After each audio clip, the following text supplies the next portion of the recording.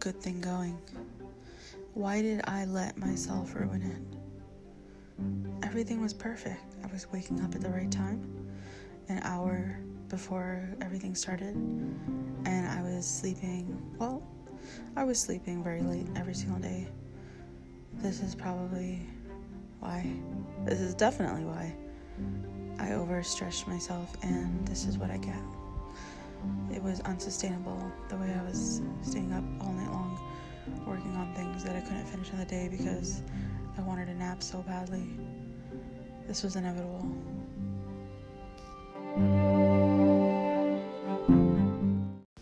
Hello, friends and teacher friends. I'm back after a nearly 3-month hiatus.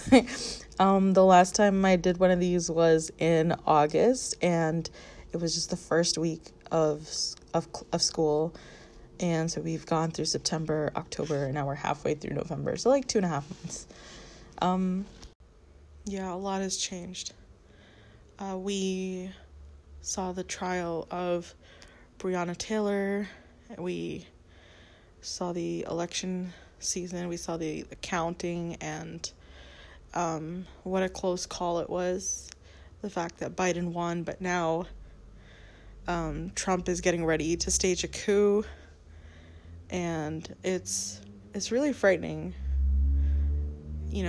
People that were elected into Congress and the Senate, we have a lot of diversity, but we also have a lot of people in there that are not really there for people.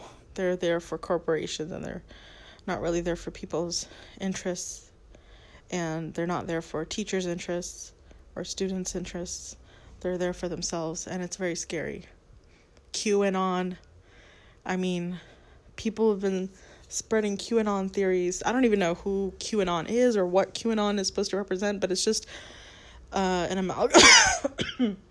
amalgam of conspiracy theories about everything, including COVID and vaccinations and things like that. And it's just 5G cell towers. It is so disturbing, the kind of misinformation that's out there, and the fact that people will easily believe it just because they don't know how to answer back to people who pose questions to them that are absolutely ridiculous. Same way how flat earthers will convince people that the earth is not round because they don't, the person that they're speaking to doesn't have answers to their questions, which are easily answerable through science, through really basic science even, 6th grade level science, in fact. And we've got a bunch of conspiracies and conspiracy theorists going around defying any rational thought, and that is the enemy of any teacher, to be honest. Anyways, that's the current events in the outside world, but in the classroom, students hear those things and they bring it up in class, and I feel obligated to discuss those things with my students as well. So it's relevant. It's all relevant. Anyway, the reason I bring all that up is because, it's important to have these discussions with kids. It affects them. They hear the news. They listen to the news. They see it on the internet somehow, whether it's through Facebook or Instagram, anything that pops up. It's not going to, or even TikTok, actually. You'll see a lot of kids on TikTok talking about current events, and it'll pop up on their feed, and our students will see it. They'll have questions, they'll have feelings, they'll have things that they want to say. So it's important to have these discussions. But also, overall, all these things affect a student's mental health. And what else affects their mental health is the amount of workload that we're piling on to them. I recently spoke to a student. Actually, I've had a couple of students come to me through private comments, through emails, telling me that the work is too much. Not my work, but just in general, they're overwhelmed with the work. They want to give up. They cry. It makes them depressed. My 8th graders, who are all boys, coming to me and expressing these feelings, just raw emotion. And, whether I get them on a separate Google Meet session and we do like a one-on-one where I explain like the work to them and I go over it to them one by one, sometimes they feel like giving up because it feels like too much. And I do my best in terms of explaining things slowly and carefully and making sure that they follow along with whatever thought process I'm trying to guide them through.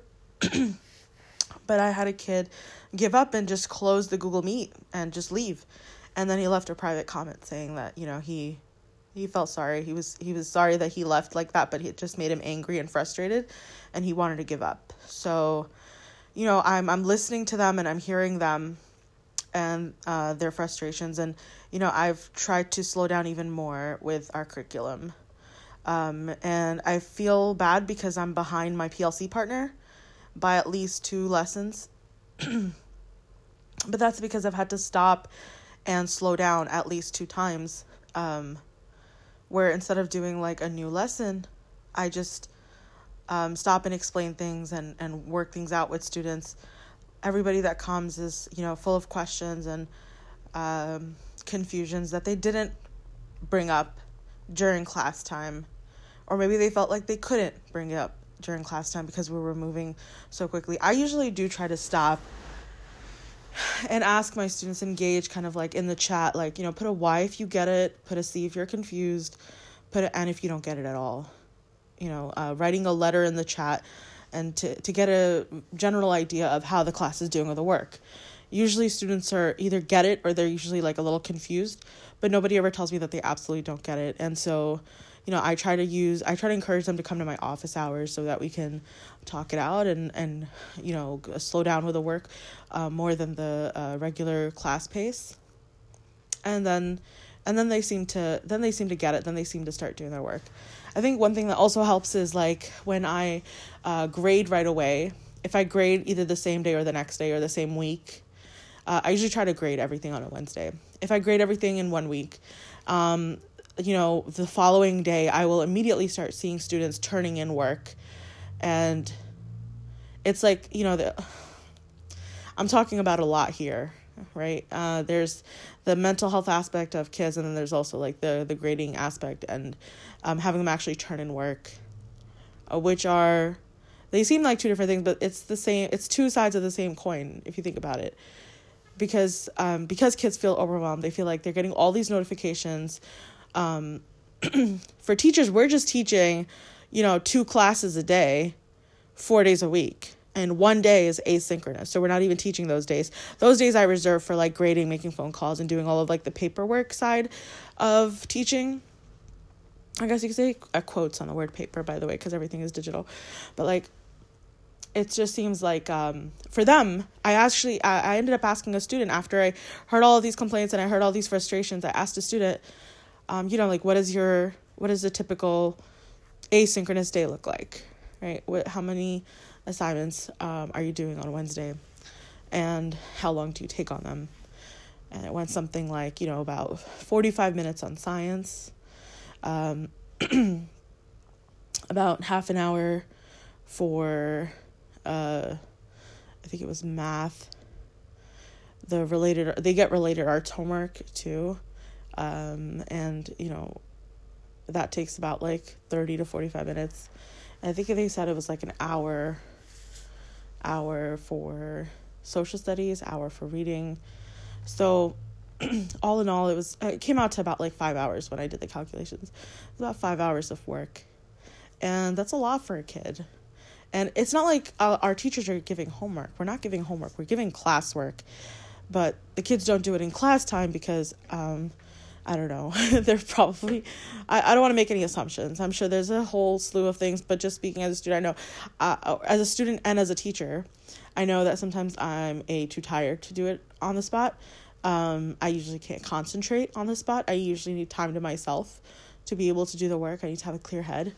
And I'm an adult, and I know myself, and I know how I feel at different times of the day. I know my energy levels and things like that. So I'm much more self-aware than a 13-year-old kid. And just thinking about that, the relative psychological development and the overwhelming nature of 5 hours of work to do on one day, even though like in school they have the structure to do it. It's not like they are it's less difficult. It's less difficult when you have the structure, because everything is in place and you're in the space to do it, and you have the teacher making rounds and circulating the classroom, tapping you on the shoulder, letting you know to continue to do the work, pointing out where you need to look. A lot of these students have attention problems, whether they are diagnosed or not, right, with ADHD or any other issue that could cause them to not be able to concentrate. So you have that adult present, constantly circulating and making sure they get the attention that they need. I mean, I would argue in this new NTI setting with the non-traditional instruction, completely digital, I feel like it's easier to give individual attention. Like, I can have a student share their screen with me and I can guide them through the work. I can guide them where to look, where to click, where to upload, things like that. And in the real world, they would be looking at a piece of paper and I would have to do the same thing, but it's harder to give them attention with 25 other kids in the classroom. And I feel like it's easier to just grab a kid digitally, have them share their work, and boom, after like an hour or two of like one-on-one instruction, they finally get it. And then they can start catching up with like the other work. They can start following along and they have the confidence to follow along. I feel like a lot of kids get left behind in terms of just, the teacher's attention because of the fact that there are 25 other kids, at least 20 of which are also vying for her attention, like the 5 kids who do it independently, or, the few that don't actually care, they just, submit whatever. And then you have a large majority of them who want the teacher's attention, who need the teacher's help, and can't get individual attention, even if they're called into like a meeting outside of class,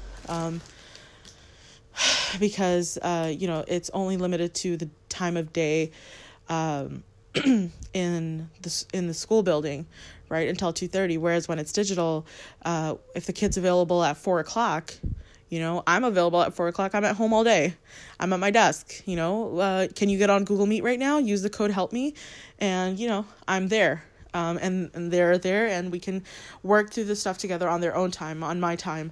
And, I'm less stressed during that time as well. So I'm able to give more quality attention as well. And so I think there's definitely benefits to being able to help students digitally. But, they're, again, going back to like the structure of the physical classroom. Students don't have that anymore. And that physical structure is what gets a majority of students to do the work during class time. And so I think not having that makes 5 hours of work in your home feel much more stressful. It feels much more daunting. Without the structure, it's definitely more overwhelming.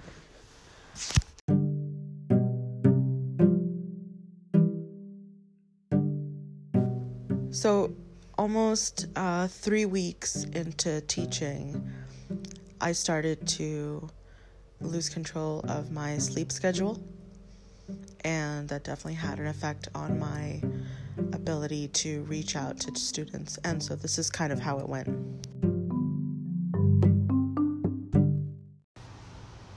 So day 1 of the new week, technically it's Tuesday, but we started on a Tuesday, so that's how I'm gonna start.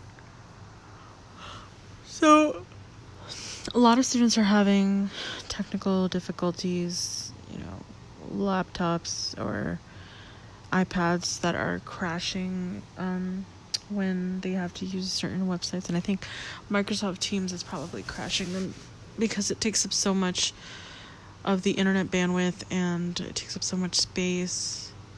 I've never had to close tabs in order to use another app before, but apparently I do this time. So I can only imagine what the kids are feeling with the older Chromebooks that some of them have. So we mostly do iPads 1-to-1, but when we run out of iPads, we use the Chromebooks. And so these are from the district. These aren't all from the VILS program that we were part of. My school was part of the Verizon initiative, or the Verizon Innovative Learning something. And we started 2 years ago with that. So we've had iPads in the building before, but like, for example, kids who are not responsible with the iPad might get a Chromebook, or they might not get any technology at all. So we do have a bunch of non-digital learners, but a lot of kids are using these devices, but they're not able to access everything that they need. So some websites will be restricted. I think YouTube was restricted one of the days last week, and they weren't able to open YouTube links to things that I needed them to watch and answer questions on. So, that's been a little rough. Or like websites or other apps that I need them to open, and I can't see their technology issues. So it could be something simple, something minor, and it's just oversight on their part because they're kids. But I wouldn't know because I'm not there. So I have to find alternative ways to bypass that and, get their participation and, engagement in different ways. The chat feature in Teams is disabled so that they can't post inappropriate things. So I can't even have students answer in the chat. I can only have them answer like verbal, like if they're having tech issues and they can't type anywhere and they can't share their response, they have to speak, right? And so when they unmute their mics, first of all, it takes forever to get them to unmute their mic. They're like probably sitting away from their iPad and just listening, and then by the time they get to their iPad to unmute, it's been like half a minute already. And so much time is wasted in just asking kids to participate, even though they do participate. It's not that they don't, but it's just like, hey sweetie, can you unmute your mic? Is your mic unmuted? You can speak. Calling on a student and having them participate is like a teeth pulling process. And I thought it would be easier because it's just like a button away, but apparently it's just as hard as asking kids to participate in real life. So there's that. Well, how the turntables. Guess who doesn't have to use Microsoft Teams anymore? Everyone in JCPS. So JCPS now gave us the option to use Google Meet or Microsoft Teams, whichever we wanted to. And I guess some people chose Microsoft Teams for the consistency, but I went back to Google Meets. I think most of the teachers went back to Google Meets because Teams is just so not user-friendly. Like I said in the earlier episode, it was really not user-friendly, and it drove me insane because I need to organize everything, and I felt like I did not have any control. So I'm really grateful for that change. So Google Meets basically updated some features, and they made it much more safe. It gives teachers control over who can be in the meeting and who can't, who can use the chat and who can't. And so it's really nice. I think I've already ruined my sleeping and waking schedule because I accidentally took a nap at 4 p.m. last night or last afternoon. Yesterday. And I woke up at 10:30 after 6 hours of sleep. And I've been up since 10:30 p.m. last night, and it is now 7:20. So I am starting to fall asleep. I have a bunch of caffeine in front of me, and let's see how it goes.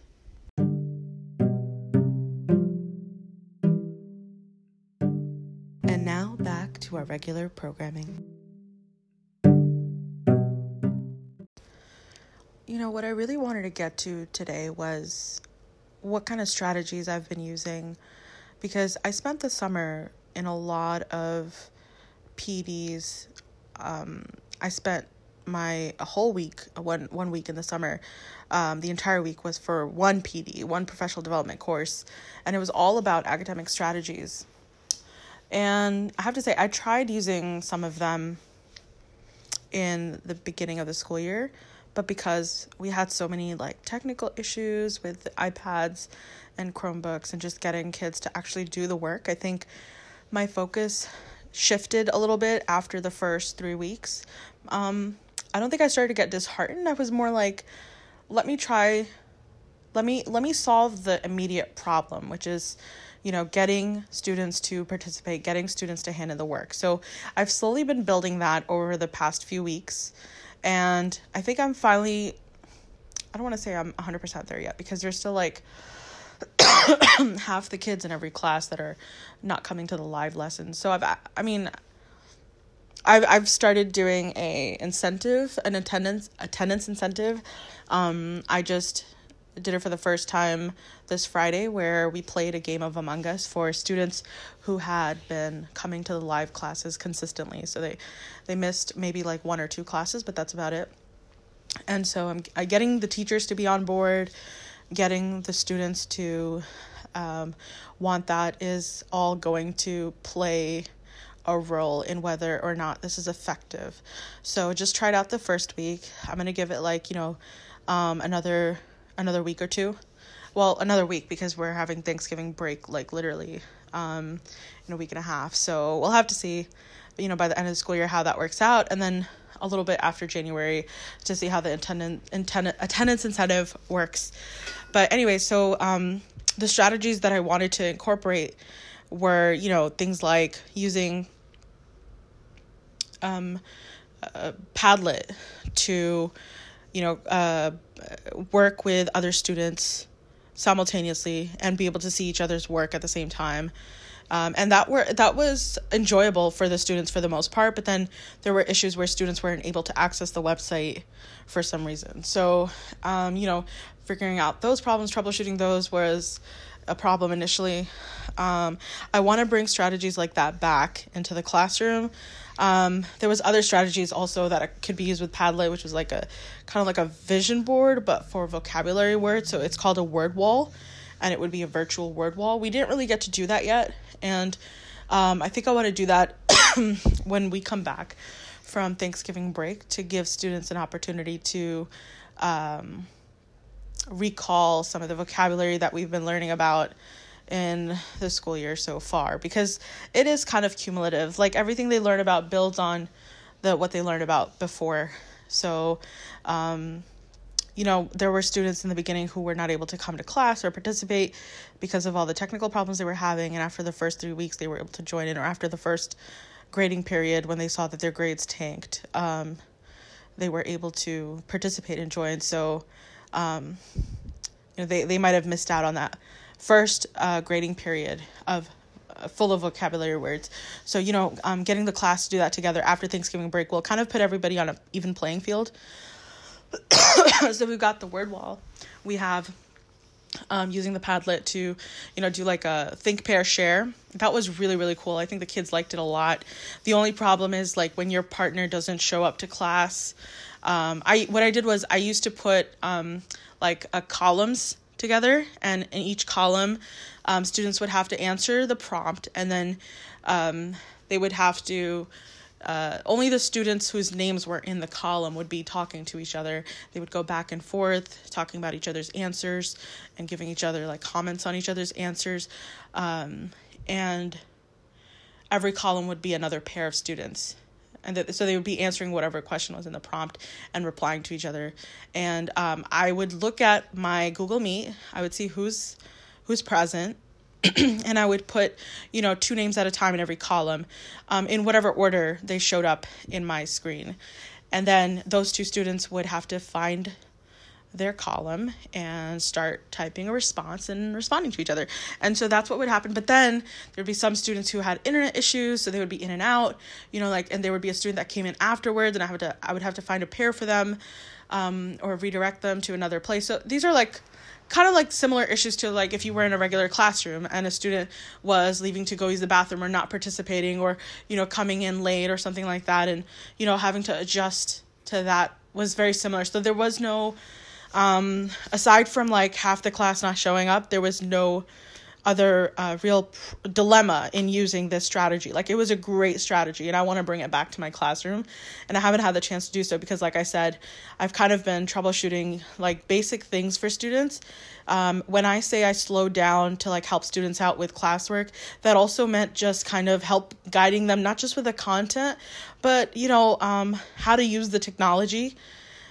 Even though they have had, the past 2 years to kind of use it, there are some students who are completely new to our school who have not had the same opportunity with the VILS iPads, but also even if students have been around, they might not have developed certain strategies or developed their ability to use the technology in the ways that we're doing now in NTI. And also there's no one circulating there. I'm not a teacher circulating, going around and, tapping a kid on the shoulder, getting them to do the work. It's like, now I have to actually kind of show them how to do it using their own screens. So what I usually do is I have a student volunteer to share their screen with me and share their screen with the rest of the class through Google Meet. And I guide that student through what they're supposed to do, and at the same time I'm telling students who are watching the screen to follow along and do the same thing on their own iPads when they're done watching the demo. And so having to slow down and do that has been a huge time suck, but it's worth it because then I can ask students to do those same activities in the future, and they're trained to do it. So that could also be considered a strategy. It's just like using Google Meet's presentation feature to have students share their screen and show everyone else how to do the work. And that's been really important in getting them to do peer reviews. So one type of peer review I tried doing this year was with I created a table in Google Docs giving instructions to students on what to do. Basically, copy and paste a link to their document into the shared document that everybody would be looking at under their name. And they would have a partner. And their partner would also have to copy and paste a link to their document into the chart in the shared document. And so the document that they were sharing the link to was their CIRCA, which is a claim evidence reasoning with multiple chances to put multiple different types of evidence for a project that they were doing on Chesapeake Bay and the overfishing, the effects of overfishing, the effects of human activity in Chesapeake Bay. So they looked at a map, food web, before and after humans started overfishing and over farming. And so they had to come up with a claim to the question, how have humans affected Chesapeake Bay ecosystem? And they have to come up with a claim and give me at least 2 pieces of evidence and their reasoning and a conclusion. And so that whole thing was their first draft, and they had to link that first draft into the main shared document that I put together. So in this document, the shared document, everyone should have their links ideally posted, and they had to learn how to share their work with other students so that other people could comment on their work, and it wasn't just private or restricted. So that was a huge hurdle to have to get over because I had to do that with almost every other student because there was a lot of confusion, or they weren't, listening the first time around because they were busy trying to do it themselves. Which happens, it's normal, but my point is that it's just twice the work and twice the time that's needed to go over these basic things. How to share your document, how to copy paste the link, where to find that on your iPad, and then how to leave a comment, right? So that was a whole different thing. So those are 3 different steps that I had to break down very slowly. And even for my AP kids, they got it. They actually did it properly. But it was still a struggle to get them to, do each step. Copy paste their link. Make sure their document is shareable so that someone can comment on it. How to change your share settings, basically. And then actually leaving a comment. And what kind of comment you want to leave. And then looking at the rubric that I've created to leave both a positive comment, something they did good according to the rubric, and something that they can change according to the rubric. So that whole process was like very difficult from a teacher perspective. I'm sure it was stressful from a student perspective, but it was an amazing experience overall because it allowed me to slow down and explain step by step how to do something and train my students so that in the future I could do similar things with them and do like a peer review with bigger projects, with more elaborate projects, more complicated projects with the same amount of rigor or more. So that was really exciting for me.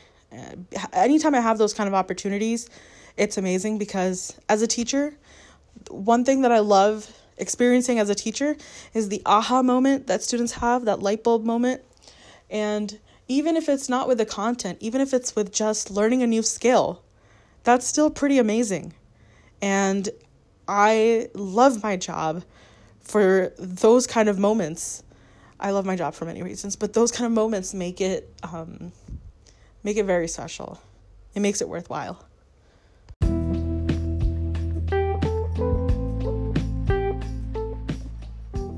Well, everyone, thank you so much for joining me on today's podcast.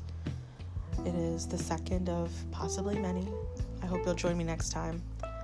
Signing out, Classroom Shiro.